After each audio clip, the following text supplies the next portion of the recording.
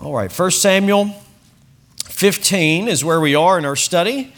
It's been a couple of weeks since we've been there, so we'll do just a little bit of review. Really, we're just going to pretty well just dive into this and try to explain what would be pertinent to understand, but I think it pretty well stands alone as well. So let's look at it now in 1 Samuel 15 and verse number 1.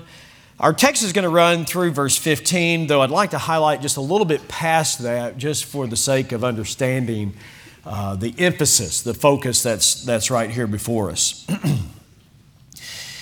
Samuel also said unto Saul, "The Lord sent me to anoint thee to be king over his people, over Israel. Now therefore," what's the next word? Hearken. That word hearken sometimes here in chapter 15 shows up as hear. Sometimes it shows up as obey. Because if you are hearkening, then you're doing what the Lord tells you to do. Okay, so it's a prominent word. It's the reason I'm calling this much attention to it. I think it shows up 8 different times in this particular chapter. All right, verse 2. "Thus saith the Lord of hosts, I remember that which Amalek did to Israel, how he laid wait for him in the way when he came up from Egypt. Now go and smite Amalek and utterly destroy all that they have, and spare them not, but slay both man and woman, infant and suckling, ox and sheep, camel and ass."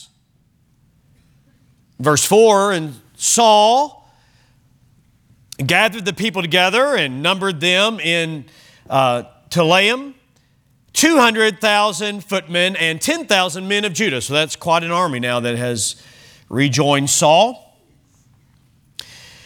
"And Saul came to a city of Amalek and laid wait in the valley. And Saul said unto the Kenites, Go, depart, get you down from among the Amalekites, lest I destroy you with them, for ye showed kindness to all the children of Israel when they came up out of Egypt. So the Kenites departed from among the Amalekites. And Saul smote the Amalekites," notice this, "from Havilah until thou comest to Shur, which that is over against Egypt." So I mean that's a widespread attack on the Amalekites. They were to the south, and so I mean really, Saul's doing what God said. All right, let's go home. That's it, right? Wouldn't it be nice if we could just stop right there and just say, well, he did exactly what God said. But remember, we're talking about Saul. Verse 8,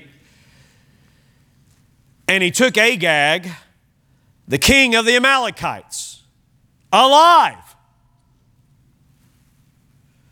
and utterly destroyed all the people with the edge of the sword. But Saul and the people spared Agag," notice this now, verse 9, "and the best of the sheep." God said to destroy the sheep, right? Everybody clear on that? Yes, sir. "But they spared the best of the sheep, and of the oxen, and of the fatlings, and of the lambs, and all that was good, and would not utterly destroy them, but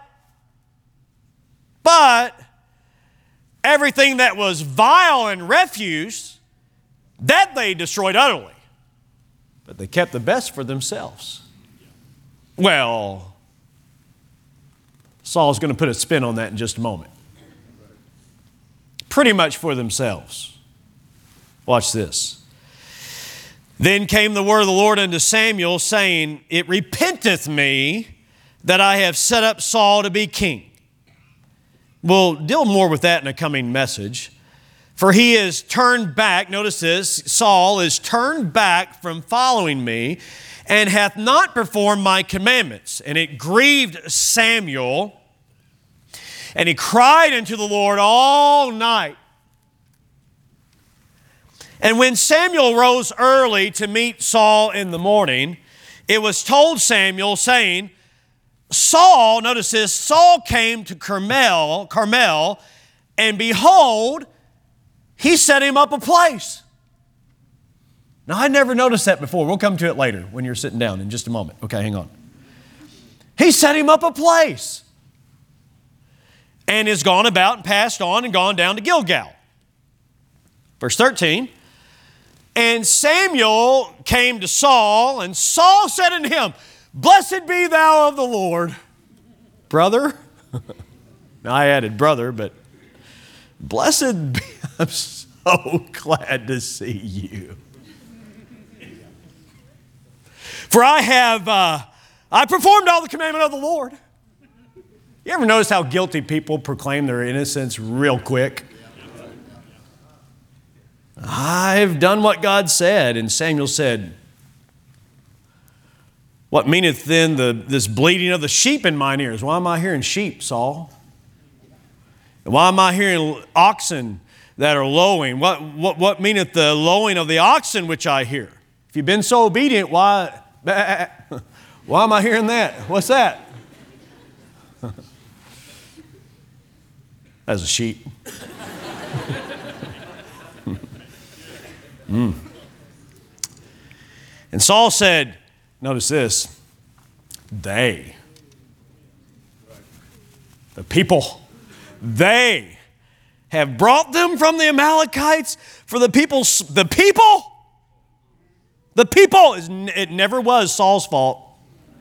The people spared the best of the sheep and of the oxen to sacrifice them unto the Lord. Oh yeah.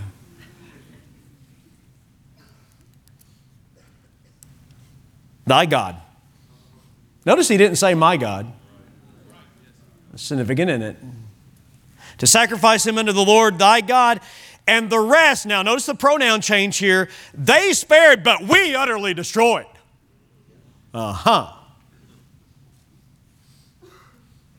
So,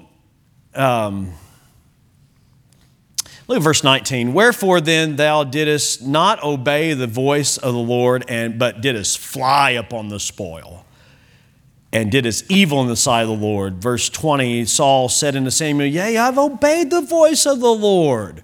Verse 22, Samuel said, Hath the Lord his great delight in burnt offerings and sacrifice? We're going to come back to these verses, but I just wanted you to see the emphasis here. As in obeying the voice of the Lord, behold, how many of you know this verse? To obey is better than sacrifice, and to hearken than the fat of rams. For rebellion is as the sin of witchcraft, and stubbornness as the iniquity and idolatry. Well, we better get hold of that, hadn't we? It's going to take another sermon to get there, but we'll sure get there. Yeah. And so tonight, here's the title of the message. Then I'll let you be seated. The completely rebellious nature of partial obedience. The completely rebellious nature of partial obedience. This is part one. This is part one of that. Selective obedience rules you out of God's will. Selective obedience rules you out of God's will. So may God bless the reading of His Word as you're seated. Let's consider this here tonight. I believe it to be very important for our spiritual well-being.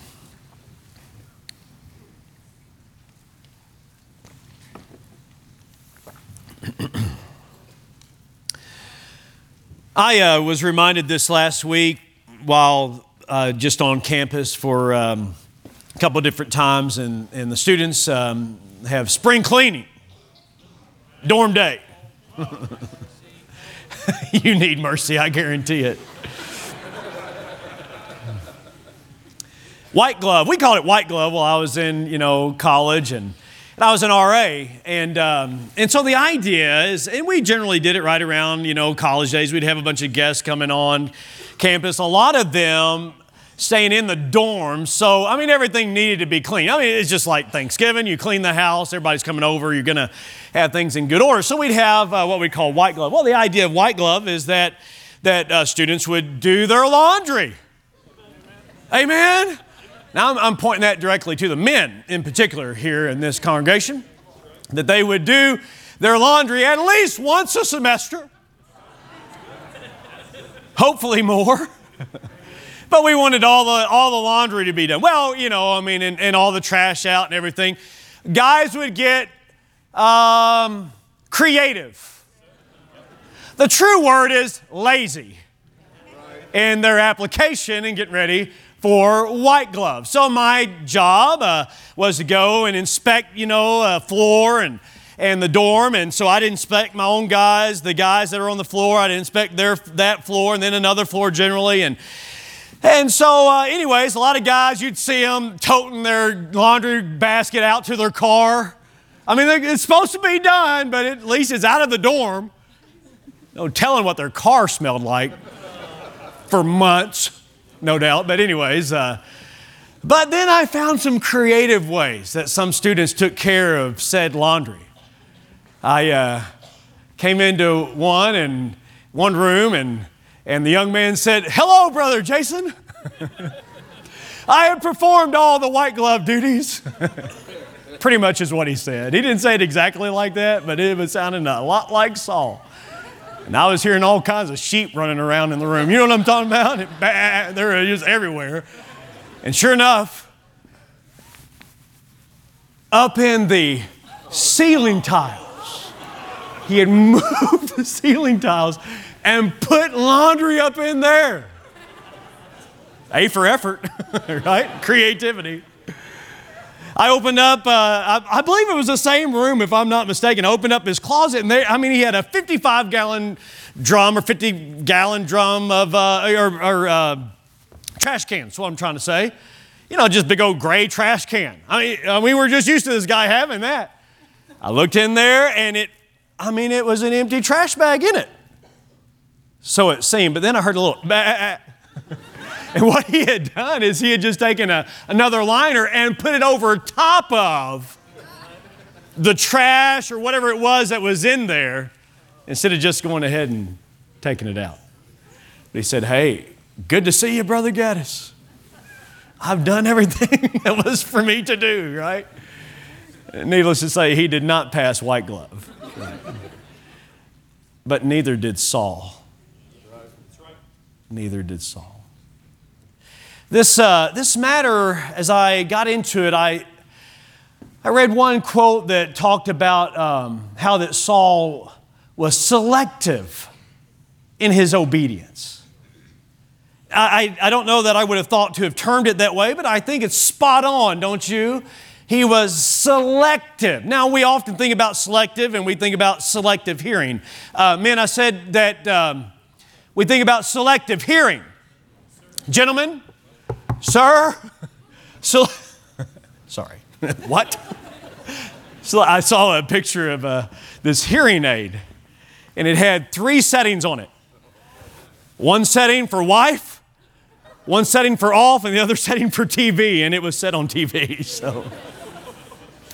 Selective hearing. I saw another saying that said this: "I have selective hearing and you've not been selected, so sorry." Did Saul have selective hearing? Well, I believe Saul heard very clearly everything God said to do. But rather, he had selective obedience. He was choosy in what he selected to do. I wonder if that's a problem that only Saul had. No, I think that all of us deal with that. You know what's unique about this as we get into it and this is a long chapter and it's a monumental chapter in the life of Saul, but the thing that I think is quite significant from the very get-go is that God, by the way, way back when we started talking about Saul, we made the point that God didn't set Saul up to fail. Even though the people of Israel wanted a king to be like all the other nations, and they wanted a king like the other nations. They wanted to fit in with all the other kings that they had already defeated. So anyways, and God gave them a king after their own heart. And so, but we see that God was there to give Saul help.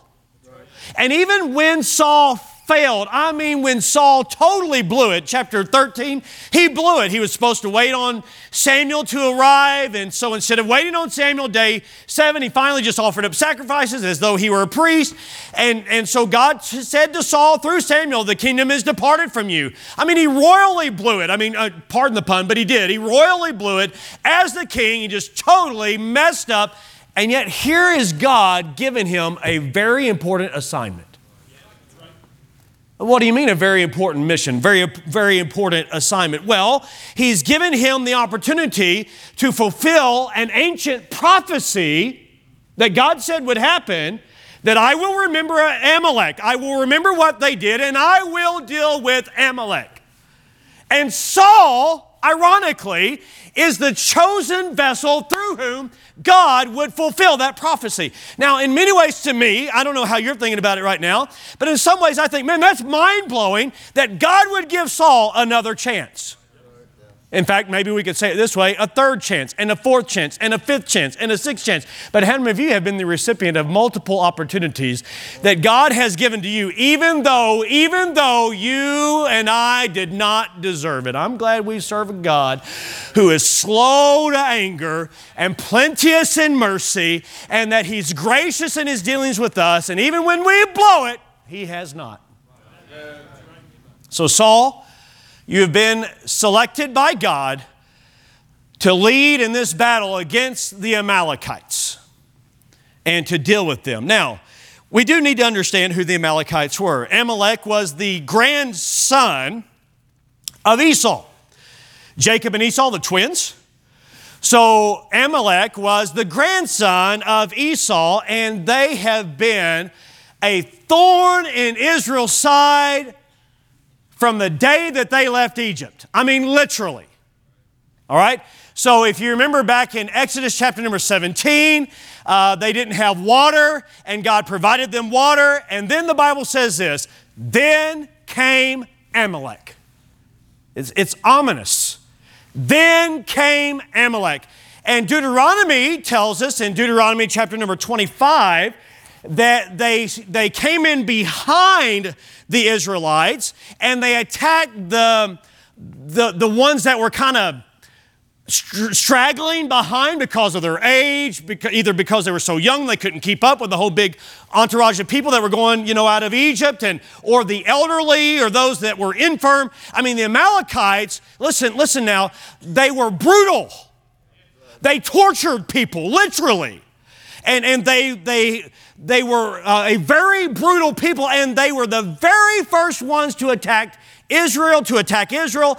And God said back in Deuteronomy chapter number 25, I will remember Amalek. I will deal with them. And I will deal with them the way that they have dealt with my people. Now, hang on, before you listen to the bleeding heart liberals that say, God is such a ruthless, mean, bloodthirsty God. God is a God of compassion and mercy and graciousness.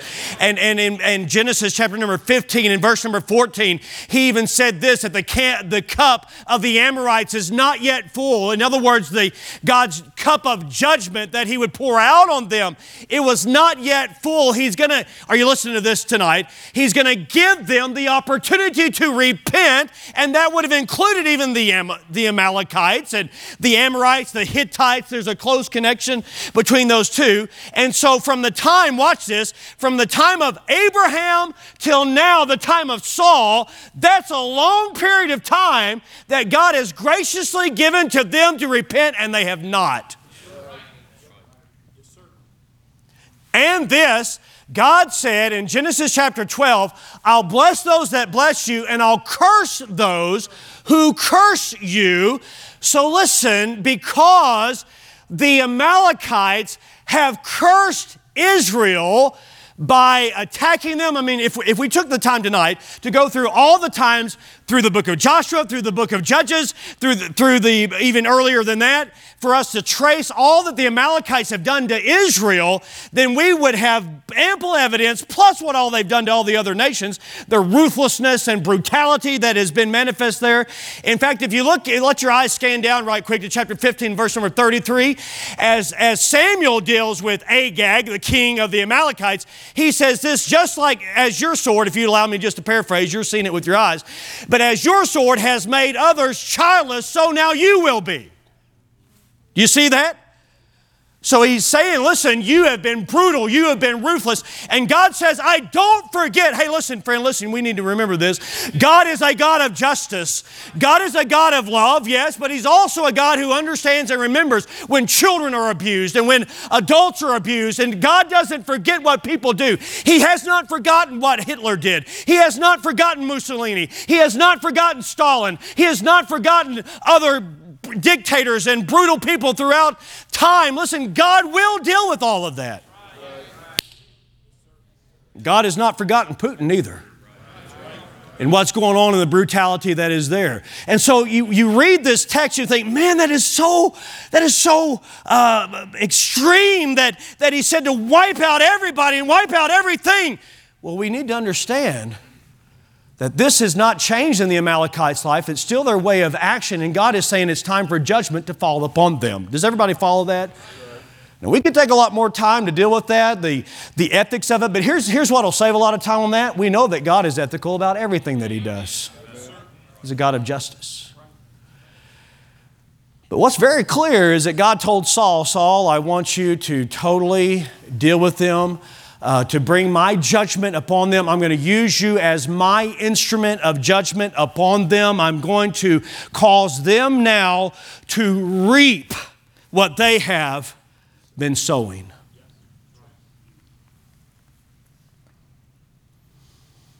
That should cause us to be concerned as a nation that has brutally murdered over 60 million babies.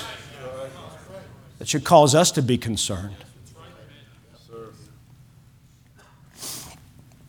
Saul, I want you to be my instrument of judgment upon this wicked and ungodly nation. I've given them time to repent, and they have not repented, and the cup of my wrath is now full. And this is not, by the way, I want to be very clear before we move on here, this is in no wise a form of ethnic cleansing. God is not an ethnic cleanser. Are you listening to me? This is not ethnic cleansing.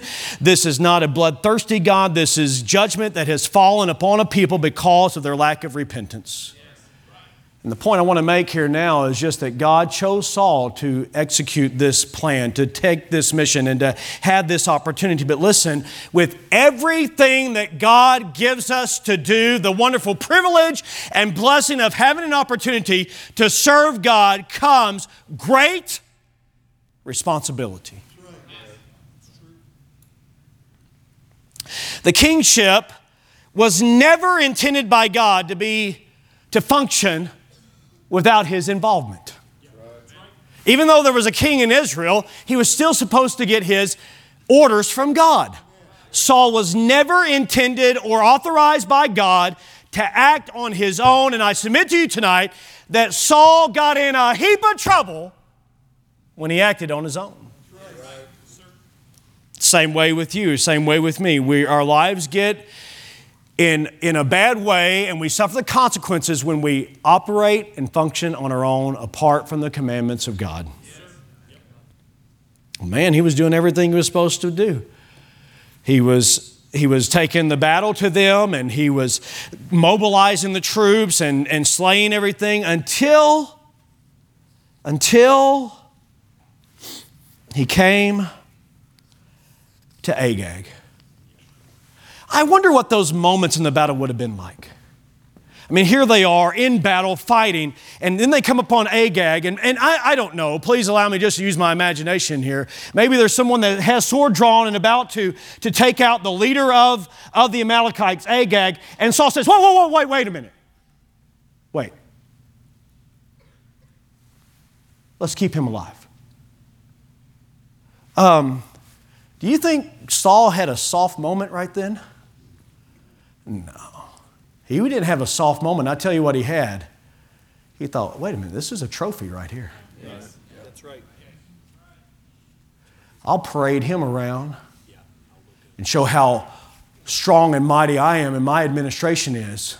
And if there's ever been anybody that's ever doubted just how strong my leadership is, and how about I take Agag around here, almost like holding him with a hook through his nose and saying, listen, here's what happens to a king that comes against Saul. I think he took him as a prize item. I'll come to that here in just a moment. But he spared Agag, not out of a weak moment, but because I think it was a matter of pride. In fact, God said to Saul through Samuel, when you were little in your own eyes, when you were little, but now evidently he's not little in his own eyes. Now he's big in his eyes.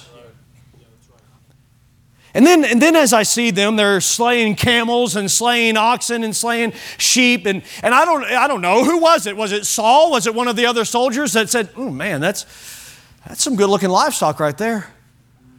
Captain, what are we to do here?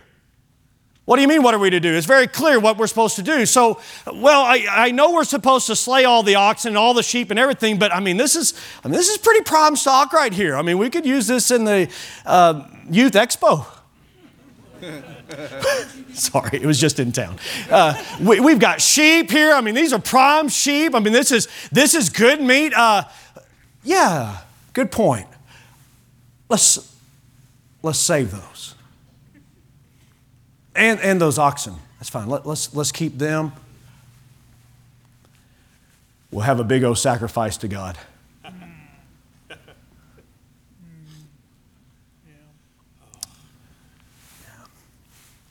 That's what we'll do. How about these over here? Man, they're scrawny. Kill them. Right? I'm not making this up, right? You saw it. Let's keep the best, the fatlings, the oxen, the sheep, the best of the flock. Keep all those. But these scrawny animals over here, they're offer those to God. Let's keep the best for ourselves. Hey, listen, I wonder if there's anybody here that maybe is offering God what you don't want and keeping the best for yourself. Saul said, yeah, let's do that. That's a good idea. I think that'd be all right. Here's what he did. He selected what he was going to obey and when he was going to obey and when he wasn't going to obey. He selected that. He made a conscious choice. He selected what he was going to obey. He selected when he was going to obey. Can I say this to you? When he selected when he was going to obey, he elected himself to be in charge. When he selected whether he was going to obey this commandment or not, he nominated himself to be the one that would call the shots.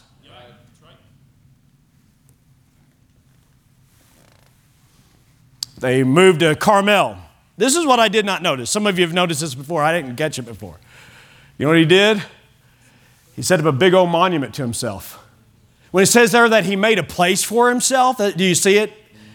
When it says he made a place, the idea behind that is he set up this stone that would commemorate what a great victory that I brought here. That's what he did. He made sure he got the commendation and the applause of the people. In fact, evidently, they went along with his plan to have this. I wonder what this monument ceremony went. I wonder who was to speak. I believe Saul spoke himself. I'd like to dedicate this stone to the one who led in this battle today, that was proven victorious even though many there were doubters. We saw the Amalekites and we defeated the Amalekites. We saved Agag, pathetic looking king. Here's what a real king looks like, and I've got a monument made up to myself. Are you listening to me? That's what he did. He made sure that his self-interest was what came first rather than God's interests. That's right. Samuel. God speaks to Samuel during the early evening, and he spends the night crying out to God. Was he praying for Saul? No doubt he prayed for Saul, but I think he was praying for Israel because he saw just how things were shaping up and how that a self-centered leader, as he's selecting what he's going to do and what he's not going to do, rather than doing what God simply said, he was electing to set himself up, and Samuel knew that the nation was in great danger when a man acts on his own. And he came to Saul. And I just got to think that Saul saw Samuel coming maybe from a distance and promptly got up and said, man, Samuel, let me tell you, I'm glad to see you. Blessed be thou of the Lord, brother. Performed all that you said to do. All that God said to do. I've done it all. I've wiped out the Amalekites. I've done just what God said to do.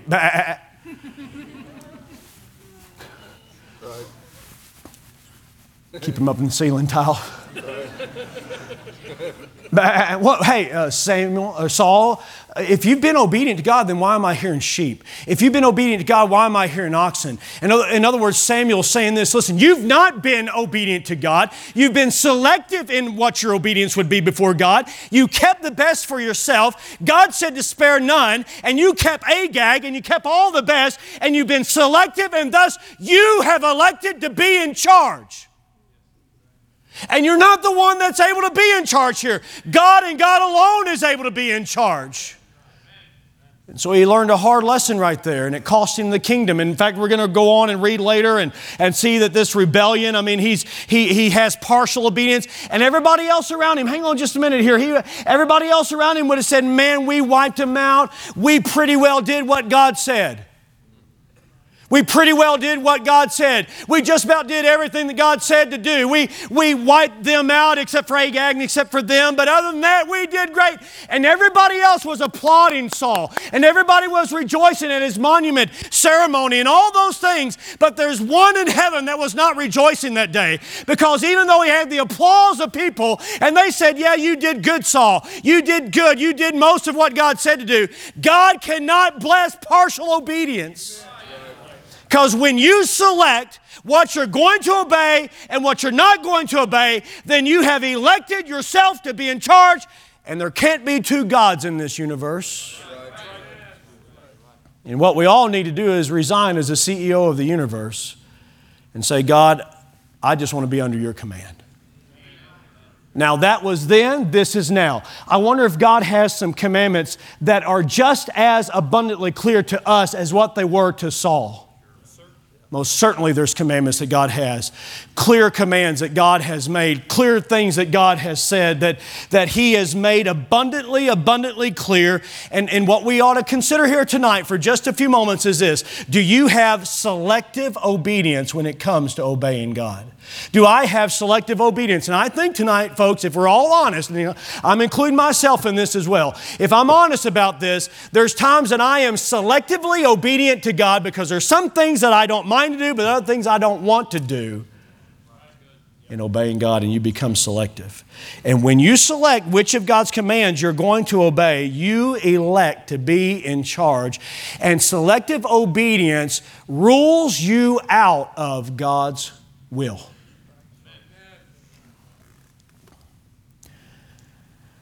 And we're pretty good at finding excuses. Just like Saul said, you know, Samuel, I tell you, the people, they wanted to keep them. I just kind of went along with it. We can blame everybody else except ourselves. And then we can do this. We can think, you know, I'm obeying God in most areas.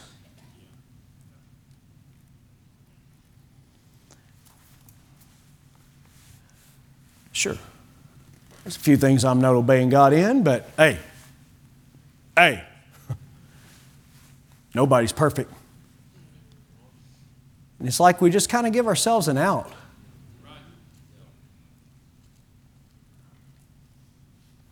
Like, what do you have in mind? Well, He said, go and teach all nations, baptizing them in the name of the Father and the Son and the Holy Ghost, teaching them to observe all things whatsoever I have commanded you.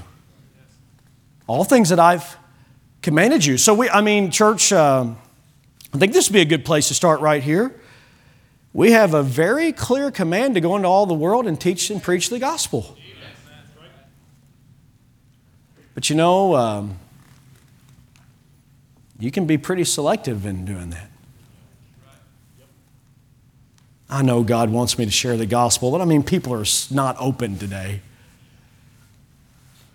So we're going to base whether or not we obey God on whether or not people are open? to the gospel. We're being selectively obedient.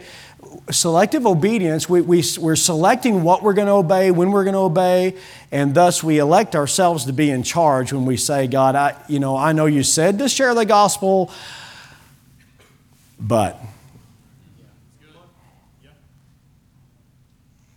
Some even go so far as to say, the Great Commission, it doesn't apply to us. It only applies to the disciples.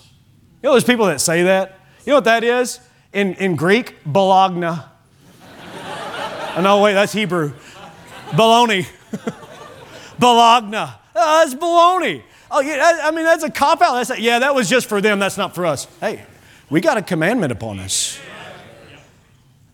Romans chapter 6 and verse 13 talks about neither yield yourselves as members of unrighteousness, but yield yourselves unto God. And somebody here might say this, hey, look, preacher, I'm sacrificing a lot by being involved in the Lord's work. I think it's okay if I indulge in a little bit of sin every now and then. I sing Christian songs every Sunday, every Wednesday. I think it's okay if I just save a few songs. That was bad songs. That was terrible. That was really bad. I think it's okay if I have a little bit of country every now and then. I think it's okay if I have a little bit of rock and rhythm every now and then. I think it's okay if I have a little contemporary Christian. I realize, it pretty much sounds like what I used to listen to, but it's got better words than what it used to have. I'm doing pretty good. You know what it sounds like to me? You're setting a monument up to yourself, and like you're in charge here, and like you get to choose when God says that we're to be holy in all manner of conversations. And when He says all manner of conversations, that leaves no manner of conversation out, because music is a part of our conversation and all the other areas of life are a part of conversation. And you can't sit there in front of that television set and think, well, I'm just going to watch this and I know it's got nudity in it and I know that it's got violence in it, but hey, the rest of the week I'm not doing that. I think it's okay, and I'm sacrificing a lot by serving God. A lot of people are worse than this. You're selectively obeying. Well, look. As long as I'm tithing, well, good. That's good. Tithe. Everybody ought to be tithing. Everybody that has an income ought to be tithing. All God's people ought to be tithing. Somebody say amen right there, yeah. Well, as long as I'm tithing, I think God's okay if I gamble every now and then. If I go down to the casino, I go out of town to do it. I go down there and I can't think where one is right now. You'll be glad to know. I'm going to go down there on I-35 right there at the Texas-Oklahoma line. People are there all the time. I go out of town because I don't want to be a stumbling block to anybody here at the church. Ain't no big deal about me gambling. If I go to Vegas, if I go on a cruise, if I do, some of these things, I think, hey, I'm tithing. Bah. I'm tithing.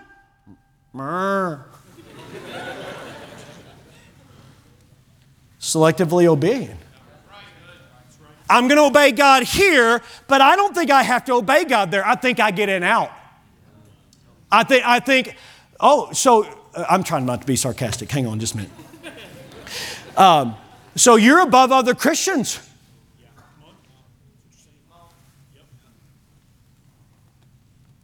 You think the rules apply to others, but not to me. Hey, look, it's not my fault. I didn't grow up in a Christian family. So you're going to blame everybody else for what you're doing? It's their fault. It's the preacher's fault. It's because somebody said something to me and I'm bitter about it. I'm upset and I deserve to say what I'm going to say. So you're choosing then when you're going to gossip and when you're not going to gossip, and God's okay when you do gossip because it's like you've been mistreated. It's okay as long as you've been mistreated. You see how this breaks down? And it doesn't even make logical sense. It certainly doesn't make biblical sense that we give ourselves an out. How about this one? A clear command. Hebrews chapter 10 and verse number 25, not forsaking the assembling of ourselves together as the manner of some is, but that we would gather together, that we would assemble as a church family. And you say, man, preacher, you're preaching to people that are here tonight. That's wonderful. You ought to be here because this is simply what God tells us to do. But some believers, and maybe you, are selective in when you're going to attend.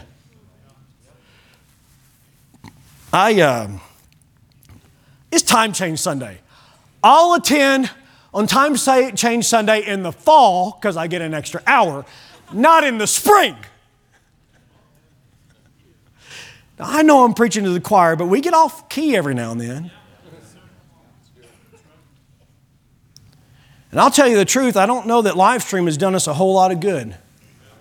And I'm real glad for live stream. And somebody might, and I realize that we have people that are truly shut in, not able to get out. And I'm not picking on them in any wise. I'm not.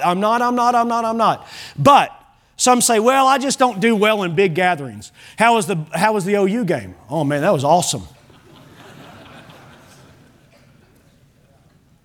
How many people were there? 80, 90,000 people? It's just a small gathering. Do you hear the hypocrisy of that? I don't do well in big gatherings. I don't get out in crowds. You go to Walmart? You go out to eat?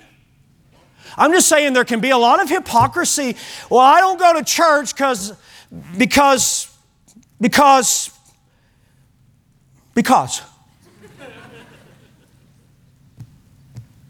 You better be careful lest you get selective in your church attendance. And I think everybody here ought to go on vacations, take your family on vacations. I believe that when you're on vacation, you ought to attend a church somewhere, a good Bible preaching church where you can find one. It's tough to find sometimes where you go, but I think you ought to be there to be an encouragement to them. I mean, listen, God's the one who told us, assemble, get together. But while we're here in Oklahoma City, you ought to be faithful to your church attendance. Don't get in your mind, and I'm not saying there's anybody here that has this mentality, but how about we just head this off before it becomes a mentality? Well, I just kind of visit around to different churches so I can be a blessing to everybody. You know, you may be setting up your monument way too soon, like you're some kind of a blessing to everybody, or you just get to do whatever you want to do. God said to be faithful to your family, to be faithful to your assembly. Are you listening to me here tonight? I think that we can get some help right here if we wouldn't be selective and say, well, you know, that doesn't really apply to me because I've got... Not according to what God said. You can't make allowances for yourself. Proverbs chapter 23, verse 31. I read Proverbs 23 this last week, getting ready for a video that I did, and I didn't do this verse, but we're doing a trail marker every week, just wisdom for the Word of God, how to think, about things as we go into the trails of life. And let me just say this: if the Word of God says that we're not supposed to look upon the wine when it's red and it gives its color and its movement in the cup, listen, if He said you're not even supposed to look at alcohol, no, wait a minute. He said, don't even look at it. What makes you think you can drink it? Well, I close my eyes when I drink it. I don't.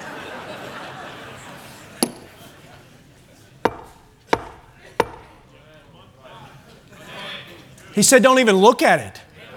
So why do you think, and I'm not saying that you do, but there might be somebody here that kind of wrestles with that. Why do you think that God would be okay with social drinking? Like, well, it's okay if it's just a group of us friends, get together after work and just kind of relax a little bit and get a little wine or a little drink, a little bud or a little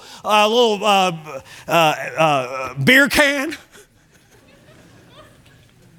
It just kind of calms me down. Read the Bible.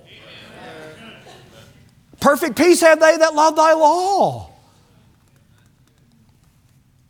Well, that may be okay for you, preacher, but that's not how I live. Oh, so there's a different... Okay, there's sarcasm again. Hang on just a minute. So there's a different standard among believers then.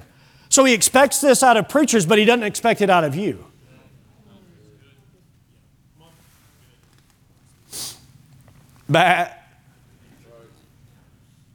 Hey.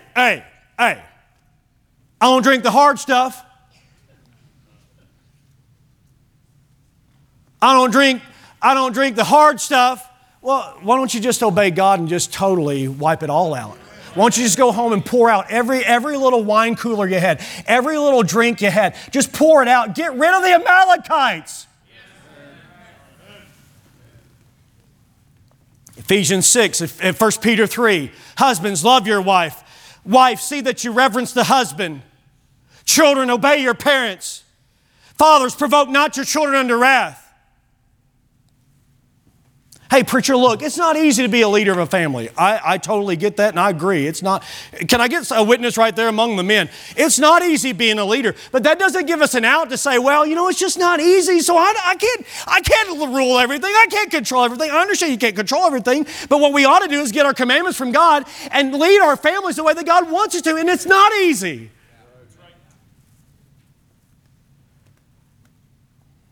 I didn't grow up in a Christian home. What do you expect?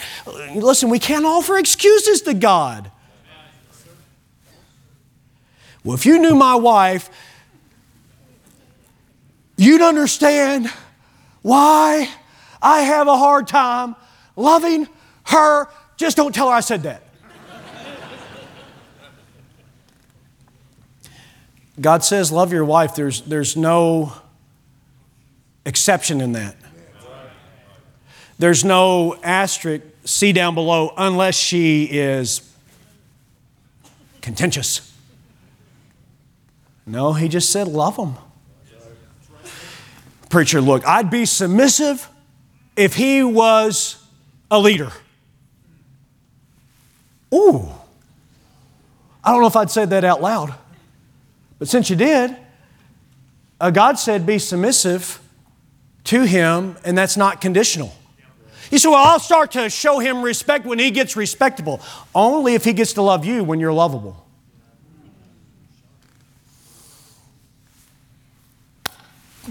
Bah.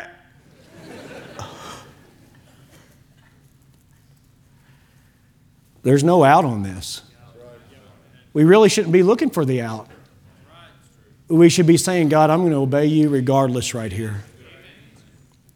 If you knew my parents, preacher, you wouldn't say obey them. And I realize there's sometimes parents maybe would lead a child to lie or do something like that. In those situations, it's best to obey God, not man. Are you following me? I mean, there's difficult spots, and parents ought not put children in that spot.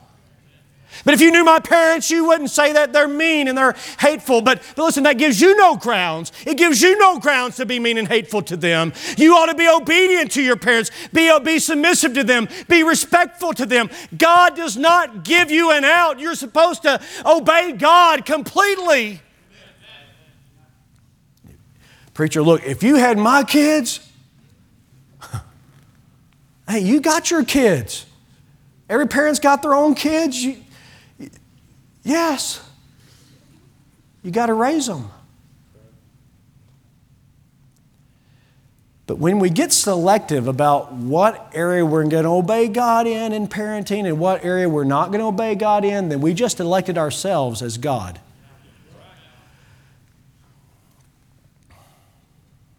God says to chasten them betimes, means early. It says not to spare the rod, for if thou beatest him with the rod, he shall not die. That's not my life verse or anything, in case you're wondering. I mean, that's not my life verse, but it's in the Bible that, listen, God said to use the rod in inappropriate, not in anger, not in fury, not because it's inconvenient to you. You say, well, society will never go for that. Hey, listen, we will never have the applause of society, but we've got to bring our children up in the nurture and admonition of the Lord, to obey the Lord in obeying us, and we cannot be selective in what we're going to obey and what we're not going to obey. We just got to obey what God said to do totally. Has this made sense to you tonight? If God had white glove in your life, what are you hiding? What liner have you used to kind of cover up what you're hiding? What have you hid in the ceiling? What have you got hidden on your phone? What have you got hidden in your house? What have you got hidden at work? Who are you talking to secretly? You come here and you sound real good. Hey, we're offering up sacrifices to God. We're going to save these sheep to offer them up to God. And all the while, Saul was totally disobeying God. So you know how to walk the walk and talk the talk, but are you really walking it? Because God is inspecting. And He's been very clear in these matters. And it would be best for you just to trust and obey. Let's stand together tonight. Sure appreciate your attention.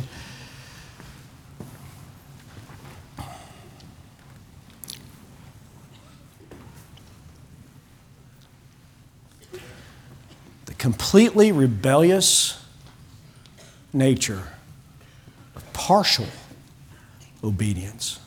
I believe we struggle right there, church. If we'd all be honest, I believe that there are ways that we are partially obedient to God, largely obedient to God.